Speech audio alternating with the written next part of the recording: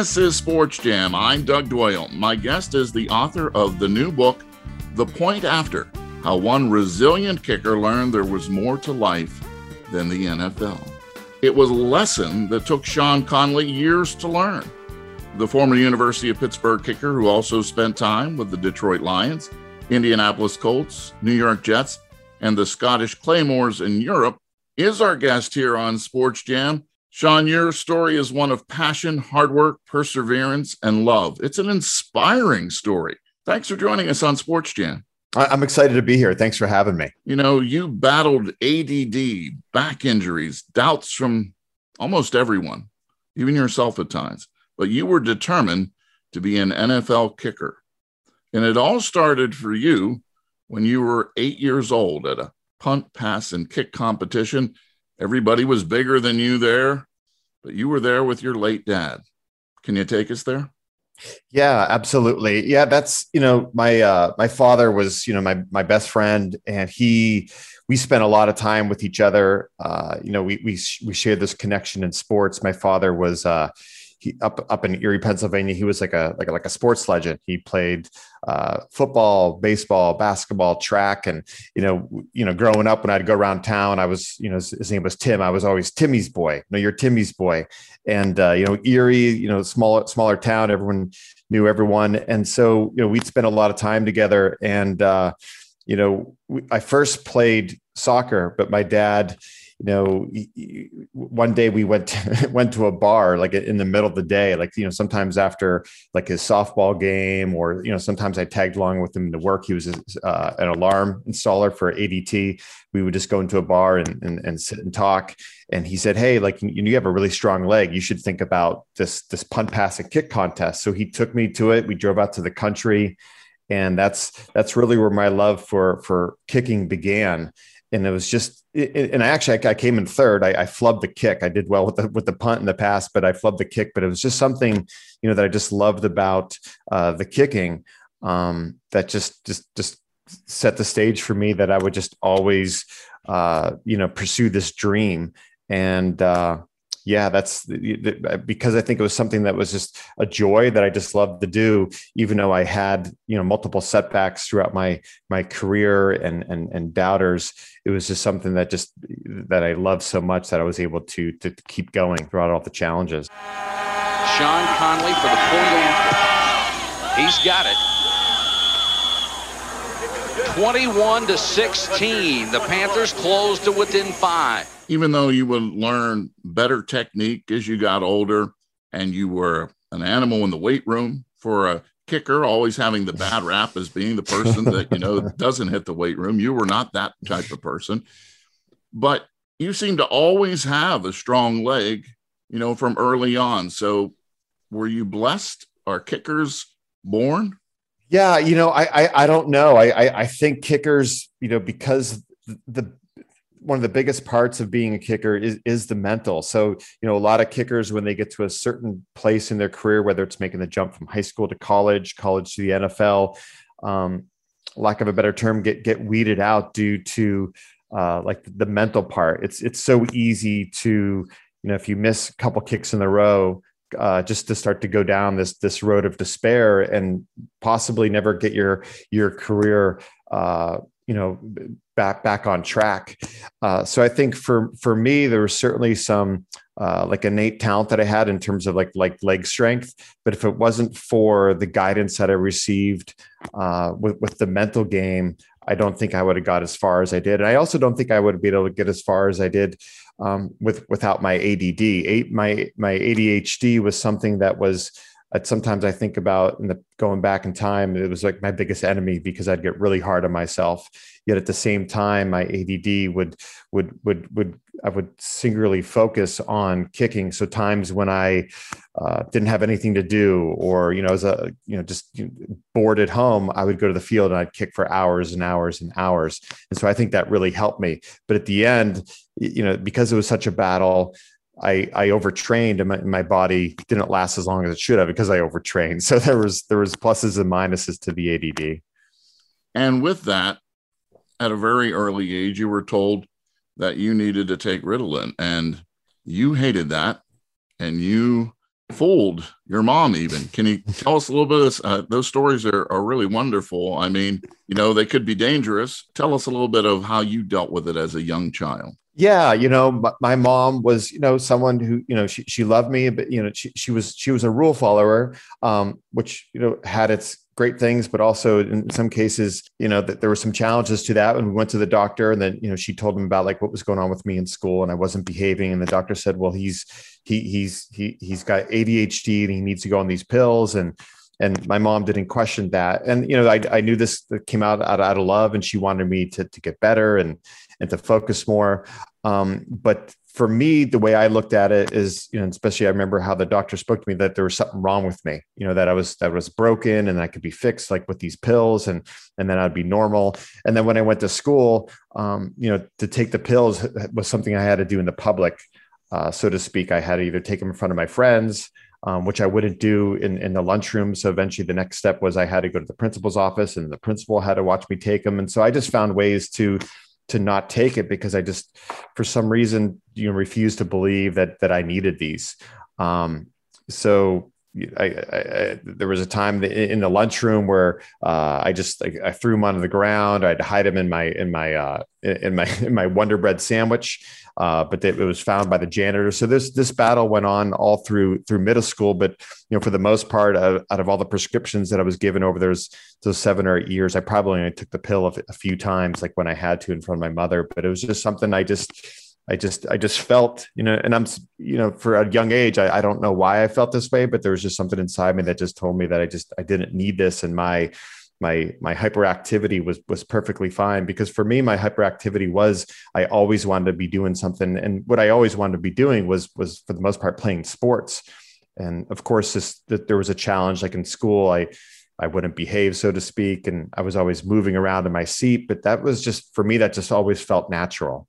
There's been someone in your life for quite some time that has provided balance and took your mind off football and always wanting to be a kicker.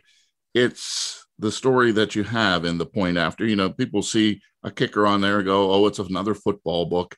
It's really not. And before we get into your amazing story of how you became a walk-on starter for the University of Pittsburgh as a kicker and became first team AP All East, The Point After is really a love story. It's about you and Karen. You knew Karen was special from the moment you laid eyes on her. And the book talks about how your relationship developed over time. Eventually, you two started dating, resulted in a wonderful marriage, 4 children. It seems like Karen was indeed the glue that kept Sean Conley together on and off the field. Yeah, there's no doubt about that. Without the support of Karen, so much of my life would have gone in a different direction. When I first decided that I was going to walk on to the University of Pittsburgh, because at the time I was playing for Gannon University. In those 2 years at Gannon that I played there, I was one of the worst kickers in the country. I made like 4 out of maybe 18 or 19 kicks, and I could never kick the ball straight. I could kick it far, but not straight. And to go from Division III to Division I, there's, you got to be able to do both. And so when I met her, she was one of the few people other than my parents that I shared this dream with, to going to the University of Pittsburgh and walking on. And I remember when I first told her, I was afraid to tell her because I thought she'd be crazy, but she just completely, she had the same mindset of just taking chances in life and not living with regrets, and nothing really sounded crazy. And so that was huge for me to know that I could share this dream with someone else. And we then separated. She went to the school in New York City at Fordham University. And I went down to Pitt, but then we got together again. And then the same thing happened, because then from Pitt, I bounced around the NFL, but there was so many times where I'd go from ultimate high of being at the top of my game, to where my career was at, to the bottom, top to the bottom. And without her, to help me through these bottoms, I would have probably given up much sooner than I had. And who knew that your wife, Karen, her passions would eventually lead to another passion for you. You're now a yoga practitioner, and you have amazing yoga in various locations. You're talking to us from the Pittsburgh area. You're home right now. And she always tried to get you to do yoga. Eventually, hard-headed Sean said, okay. And boy, talk about a life-changing decision. Yeah, for sure. She was always right about this. And she was a pioneer, you could say, in this whole yoga meditation world. She got into yoga in the mid 90s, well before it was trendy and mainstream like it is now. And when I was playing football and I was just trying to hang on to my career when I was with the Colts and the Jets in the mid 90s, she pushed me like, hey, you got to try this yoga. It'll help your body. But at the time in the mid 90s, nowadays, all these NFL teams have like, some of them have like dedicated yoga instructors, meditation instructors, but this was something that just, is very recent. And so for me, it was just, no, that wouldn't work. I want to, this isn't how you train. Something like yoga was like the opposite of what I knew would help you get better in football. You always had to like push.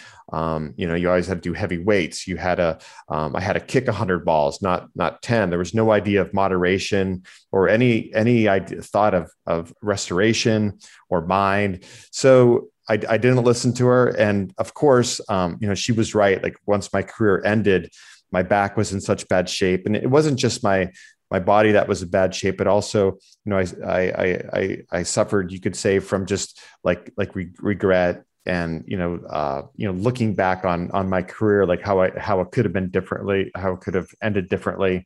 And so, I was a mess of both body and mind. And then I started doing yoga, and, I discovered not only, did it help my body repair, but it also just helped me be more in the present moment. And so I was able to let go of, what happened with my career. Also, when my career ended, right around the same time, my father passed away. So I was struggling with that.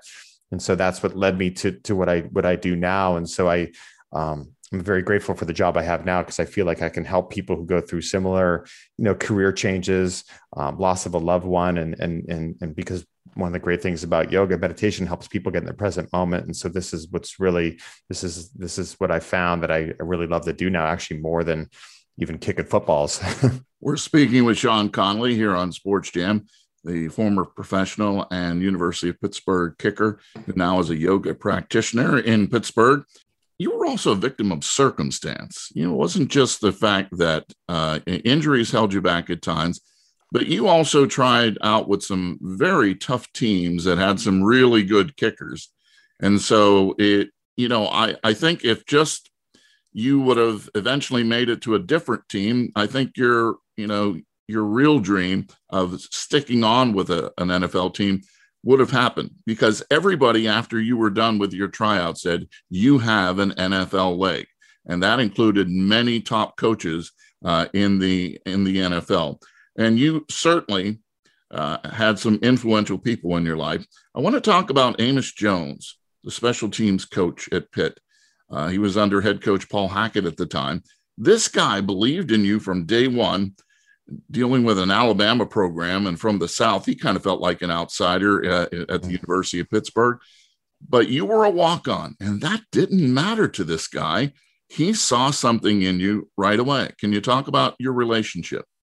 Yeah, Amos, we're still great friends today. And if it wasn't for Amos, I wouldn't be sitting here today. I would have never been the starter at the University of Pittsburgh. And we just somehow descended upon the University of Pittsburgh at the same time. And when he joined the staff, it was his first year there. He'd come from Temple, and before that, Alabama, and I was this outsider walk on. When I arrived, I was 7th on the depth chart. They already had 3 guys on scholarship, and there was other walk-ons on there. But it was, Amos was the coach, or is the coach. He's actually still a coach in the NFL today. He's with the New York Giants.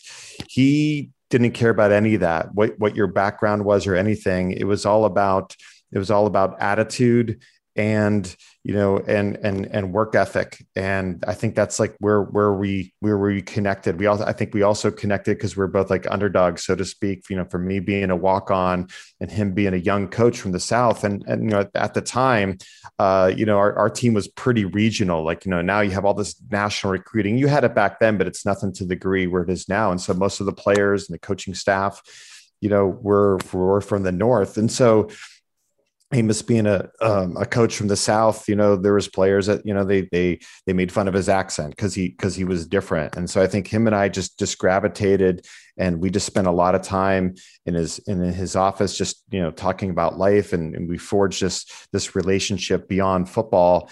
And there was just something that he, about me, I guess, that he believed in me. And so we shared this connection, and, he took a chance on me. He actually, the head coach at the time, Paul Hackett, wasn't going to make me the starter. He wanted somebody else. And I have nothing against Paul Hackett, because it made total sense, because why would you make the starter this walk on out of nowhere that has no experience in Division I, when you had all these other guys who had game experience against West Virginia and Penn State? But Amos somehow throughout training camp was able to talk him into it. And, I performed well. And then half an hour before kickoff against our first game against Kent State, he told me right on the field that I was the starter. So, and then I actually struggled after that. I had the first few games I struggled. Delay of game, that will cost them 5. Watching Conley in warmups, his range appeared to be about 44, 45, 46 yards. Scott Kaplan would have been their place kicker this year. He had an appendectomy last month, so he's gone. And Conley, a walk-on transfer from Gannon University, has become the kicker. 46 yards.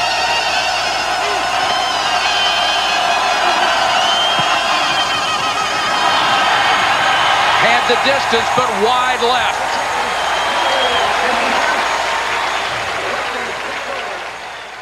And the head coach wanted to yank me, but Amos told him to hang in there, and we made it through. And we had a great year. I had a great year kicking wise. And now they'll send in the field goal team. Conley, who missed earlier from 47, this is 44 yards out of the hole of John Ryan, a backup quarterback. This one's got the distance, and it's good. So with 9:51 to go, third quarter, the Panthers finally have something to cheer about, and they get on the scoreboard. They still trail by 4.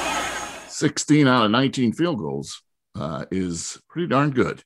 I think everybody's NFL kicker would want to have somebody that could have that kind of accuracy too, like you did at the University of Pittsburgh, where you played with, former Jets and Pitt star Curtis Martin. But we hear about all these great encounters with famous players throughout your career. Dan Marino, Barry Sanders, and this guy behind me, and also wearing a shirt in honor of your connection with Jerome Bettis. You played against the University of Notre Dame, and you were a captain of the special teams for Pitt. You walk onto the field, and there's a guy who's shorter than you, but intimidating. The bus, Jerome Bettis. What do you remember about that day? Yeah, well, that was one of the first things I remember about is going out there and actually being taller than him, but he just had this amazing presence and, huge legs, and just, I remember he had this grin and grin on, and you could just tell he just loved football and he was about to make something happen. And yeah, that game, he went off, and that was, I believe maybe his sophomore year. And, we hung in there for a couple of quarters, but, they just wore us down with him. I got really fortunate that game. That was the game where I made my longest kick in college, and happened to be, and I didn't know this till later, that the Detroit Lions were there.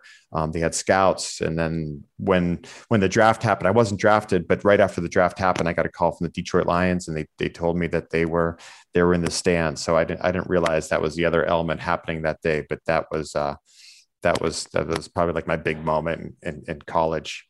And signed as a free agent by the Detroit Lions, where, as I mentioned, you encountered some legendary players throughout your career. Sanders on the draw, longest run of the game, and he's in the clear. 40, 30, inside the 20. Barry Sanders brings this crowd to life. You would play catch with Barry Sanders, the Heisman Trophy winner and Hall of Fame running back of the Detroit Lions. Was he that kind of guy? He just liked you? Why did he want you to play catch with?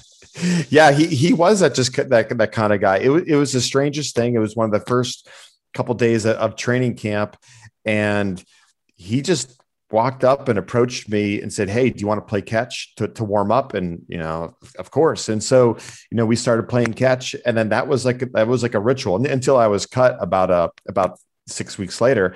But every day before practice, I would play catch with Barry Sanders. And it was just, he was such an unassuming player, and he was such a player that you just had this like maturity beyond the game.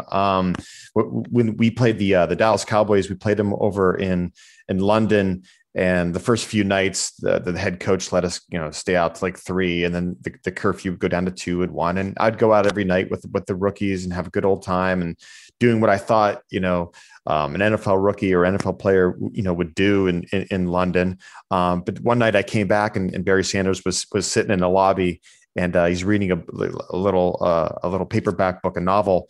And I sat down next to him. We started talking, and I shared with him my thoughts about, and he asked me about how camp was going and so forth. And I told him I was worried about getting cut and like what it meant for my career. And he told me, like, hey, there's more to life than football, which, just at the time when he told me, I wasn't ready to hear it. And of course he was right, but it was just something that just, for me, because that was my entire identity, was football. And so I couldn't see that. So I didn't quite know what he was talking about. And so it didn't surprise me when, he retired early, and it seemed like he was totally good with it, which just is such a rarity in following professional sports, that players of his caliber or any caliber, but, bow out as early as they did. But, that's actually where I got the idea for the subtitle of the book, that there's more to life than the NFL. And that was from my encounter with Barry Sanders, who was so wise.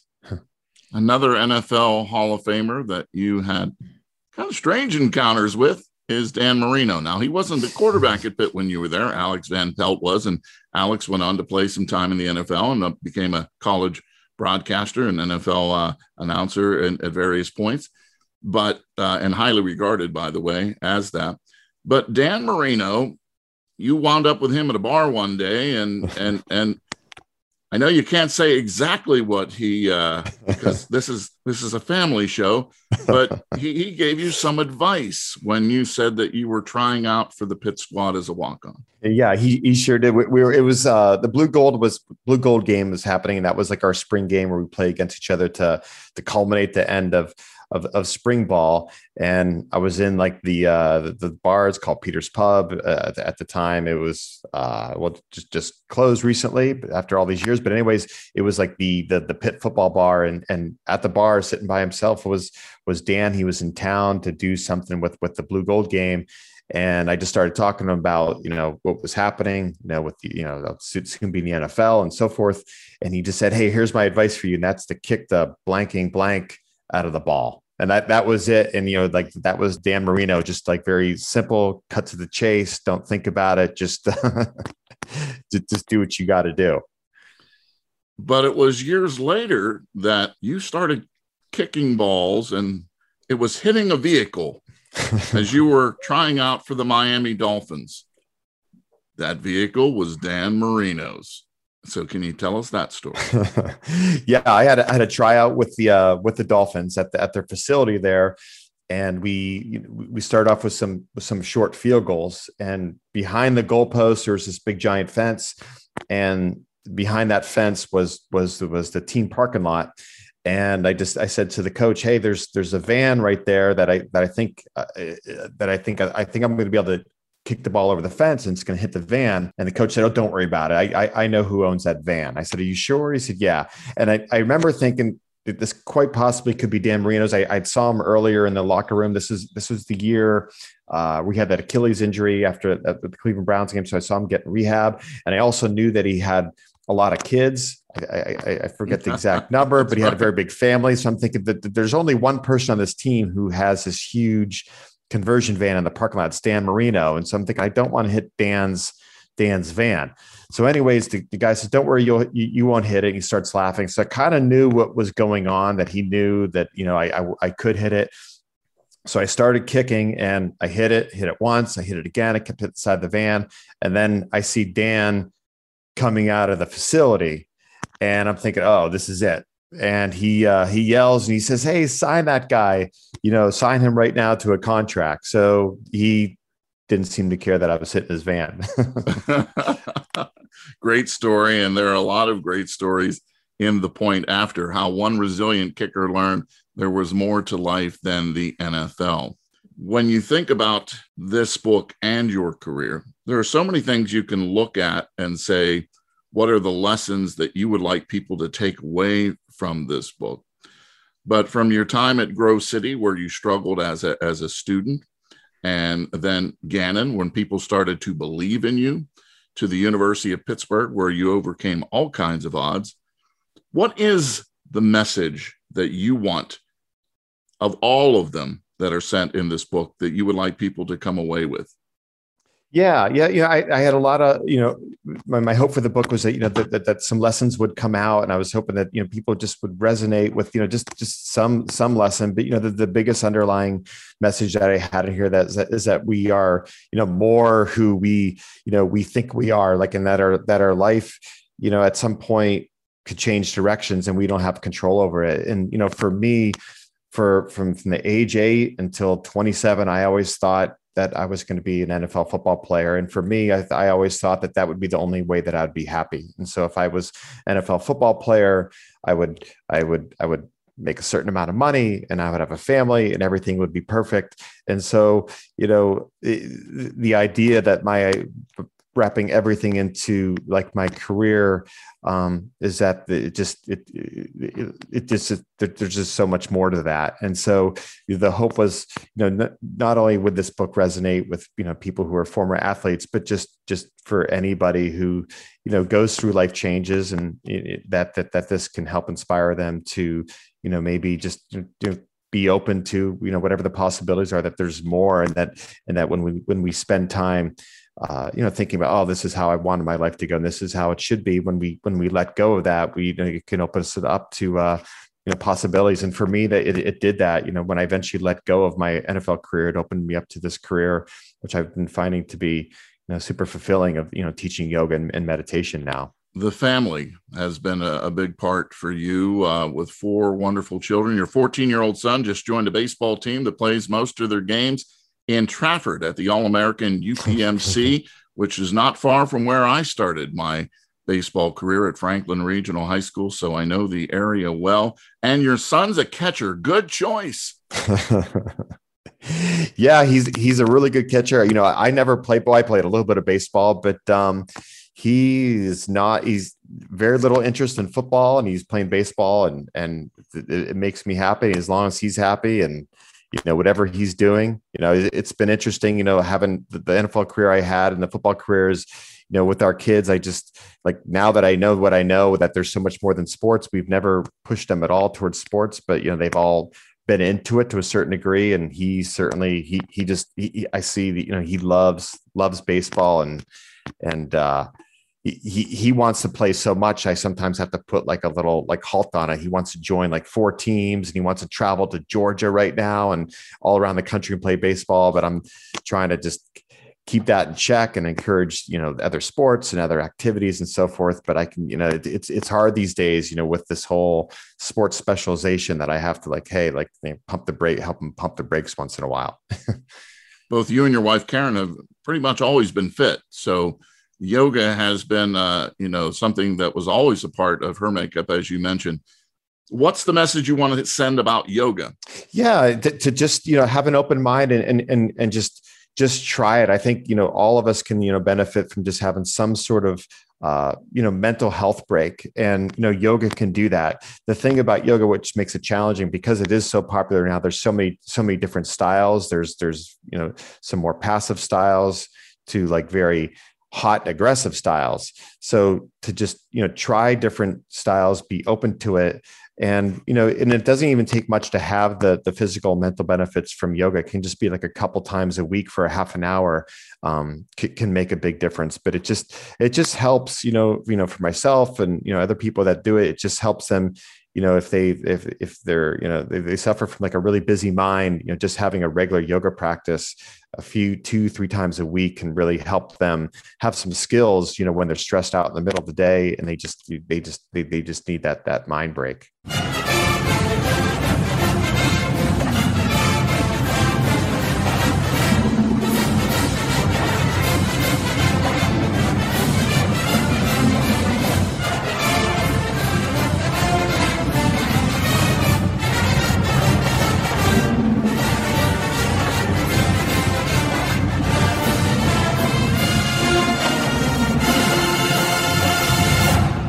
With your excellent season that you had at the University of Pittsburgh, you'll always be connected with Panthers lore. And speaking of Panthers lore, I wanted to show you this. This is a picture that I took and eventually had framed and signed by Heisman Trophy winner in 1976, the greatest player I ever saw live at a college football game, Tony Dorsett. He was Tony Dorsett at the time. But Tony Dorsett, number 33, was a charity coach of one of our basketball teams for the media.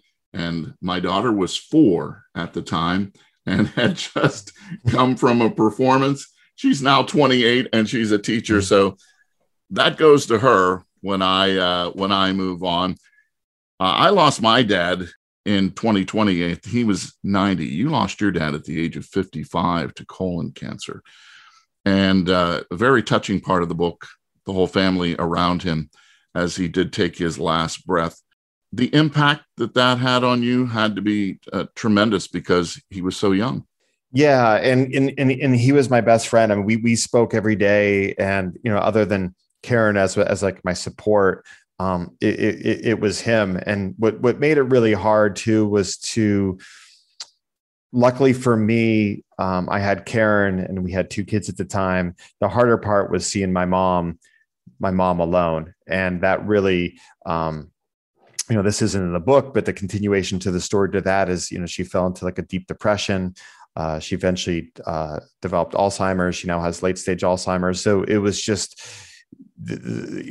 I was so devastated myself, but it was for what that meant. And he wouldn't see my, like his grandchildren and our relationship. But it was just like what I knew that would do to my mother. I was lucky to have a very, healthy upbringing with my parents. And they were just super loving parents. They came to all my football games and always came down to visit the grandkids. But it was just, I knew that once that happened, that my mom would have a very hard time, moving on and getting over with it. And unfortunately she was never able to do that. So that was, we're still seeing the effects of it, of his loss today, unfortunately. Wanted to mention before we let you go too, is that I love that you mentioned Tom Dempsey in this book, because he was one of the few kickers that was straight on, and for a long time had the longest field goal, 63 yards in NFL history. Eventually was broken. But you're a sidewinder. When you took over, it was the crave. Morton Anderson was the man when you were going through. Will we ever see anybody kick straight on ever again, Sean? Yeah, I don't think so. I think my understanding is like the physics of it all just won't. They hitting it straight on. It just can't go as far. And there's so much more margin for error too. Like, so when I was getting into kicking, there was still a fair amount of straight on kickers in the NFL. I remember the Cleveland Browns had one. There was Mark Mosley with the Redskins. So there was out there. So I remember toying with it because it wasn't dead yet, to see how it worked. And it just, if you don't hit it, because you have to be pretty perfect hitting it soccer style, but there is a little bit of margin for error where you can hit like a knuckleball through, but hitting it straight on with the toe ball, you're off just the teeniest bit, and it's no good. So I think it's over.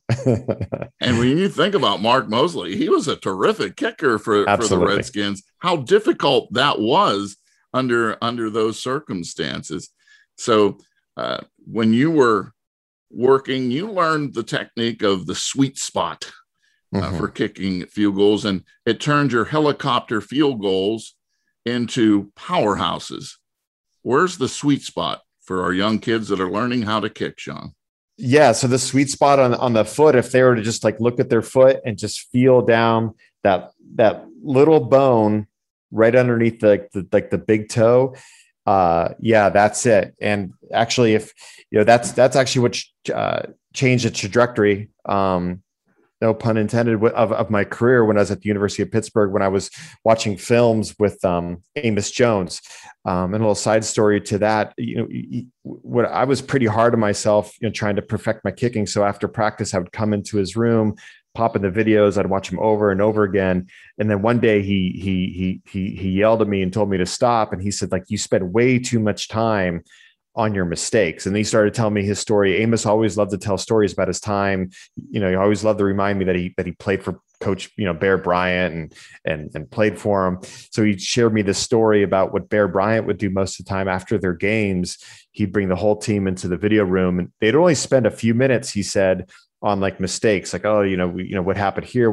But then he said that then the bulk of the training, he would show them all the plays that they were successful, because he said his whole mentality, Bear Bryant, was to reinforce the talents and the skills that the players had, to get that more into their head versus them always thinking about how they screwed up. And so I applied that to my kicking. And so he said, well, why don't you watch your kicks over and over again, that you hit that sweet spot and get that into your head. And so you can start to like always, when you're doing your pregame, mental ritual, you're thinking about that. And so that was huge. That was a big change for me, because I was, like, as you mentioned earlier, I struggled with accuracy, but once I was able to figure out that sweet spot, and that was from mostly the mental and when I was watching those videos, getting that. So I took the videos that I watched on the screen and transported them, I guess you could say, into my head.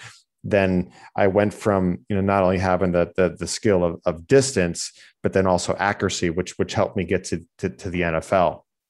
So there you go, kids. You got visualization, you got repetition, you've got confidence, and then you can become a kicker. Maybe you'll start. Some of these young kids, maybe they'll start with punt, pass, kick competition like you did, Sean. So the last question I have for you is, can you watch an NFL game, and if somebody misses an extra point or a chip shot, does that bring you back, or does that bother you, or have you truly moved on from that? Well, I have truly moved on, but if you were to ask me this question maybe 10 years ago, when I was still could have played, like, let's say when I was in my 30s or 40s, it would have bothered me. But how I used to watch it, this is something I'm really glad I let go of, is like when my career just ended, and I was in my mid 20s, I thought I could still play. When I would see a kicker miss, I'm like, oh, I could play for them. And it wasn't really like a healthy way to think, because, almost like I was like rooting for the guys to miss, but then that's definitely shifted. So like when I watch now, every kicker, even if it's a team I'm not pulling for, I hate to see any kicker miss, because I know what they go through. And, so I've definitely been able to move that, but I've had some crazy moments, not recently, where I thought like I could make a comeback, because for me, like when my career ended, it was just injury. It wasn't that I didn't have the skill, or I didn't have the mindset. And so that's why it was always so frustrating to me, that I'd always thought, hey, if I would have not got hurt, I could have still been in the NFL. But, luckily, over time, heals all wounds, and I've been able to move on. And now I'm just, every single kicker that's out there, I pull for. And so when I hear these stories, like it'll happen a lot, I'll still get texts, like if the Steelers kicker is struggling, I'll still get texts from people saying, hey, you should play for the Steelers. And it's, but no, and I feel for every kicker who's struggling, which, this year it'll happen again with, the 30 teams. There'll be 4 or 5 teams that'll have kicker drama. It'll happen. The book is The Point After: How One Resilient Kicker Learned There Was More to Life Than the NFL. It's the story of Sean Conley, and it's brought to us by Lions Press. Sean, thanks so much for joining us on SportsJam, and continued success with your yoga career and your family as well. It's a wonderful story. It was a great read, and congratulations. Oh, thanks so much, Doug. I really appreciate it. It was a pleasure speaking with you.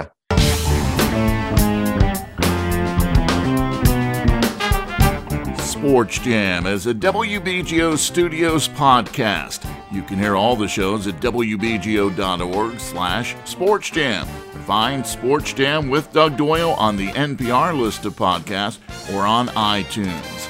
Until our next Sports Jam session, I'll see you at the game.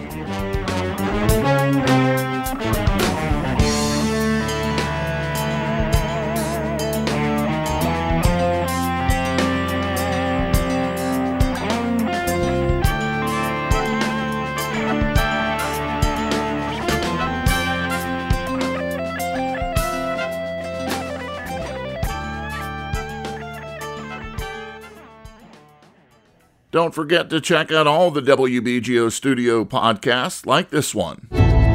This week on the Checkout Podcast, we gallop with 9 horses, an acoustic chamber trio with ambitions of being an electric orchestra. We talk to its founders, composer and mandolinist Joe Brent, and violinist Sarah Caswell, with me, Simon Retner. Subscribe wherever you get your podcasts.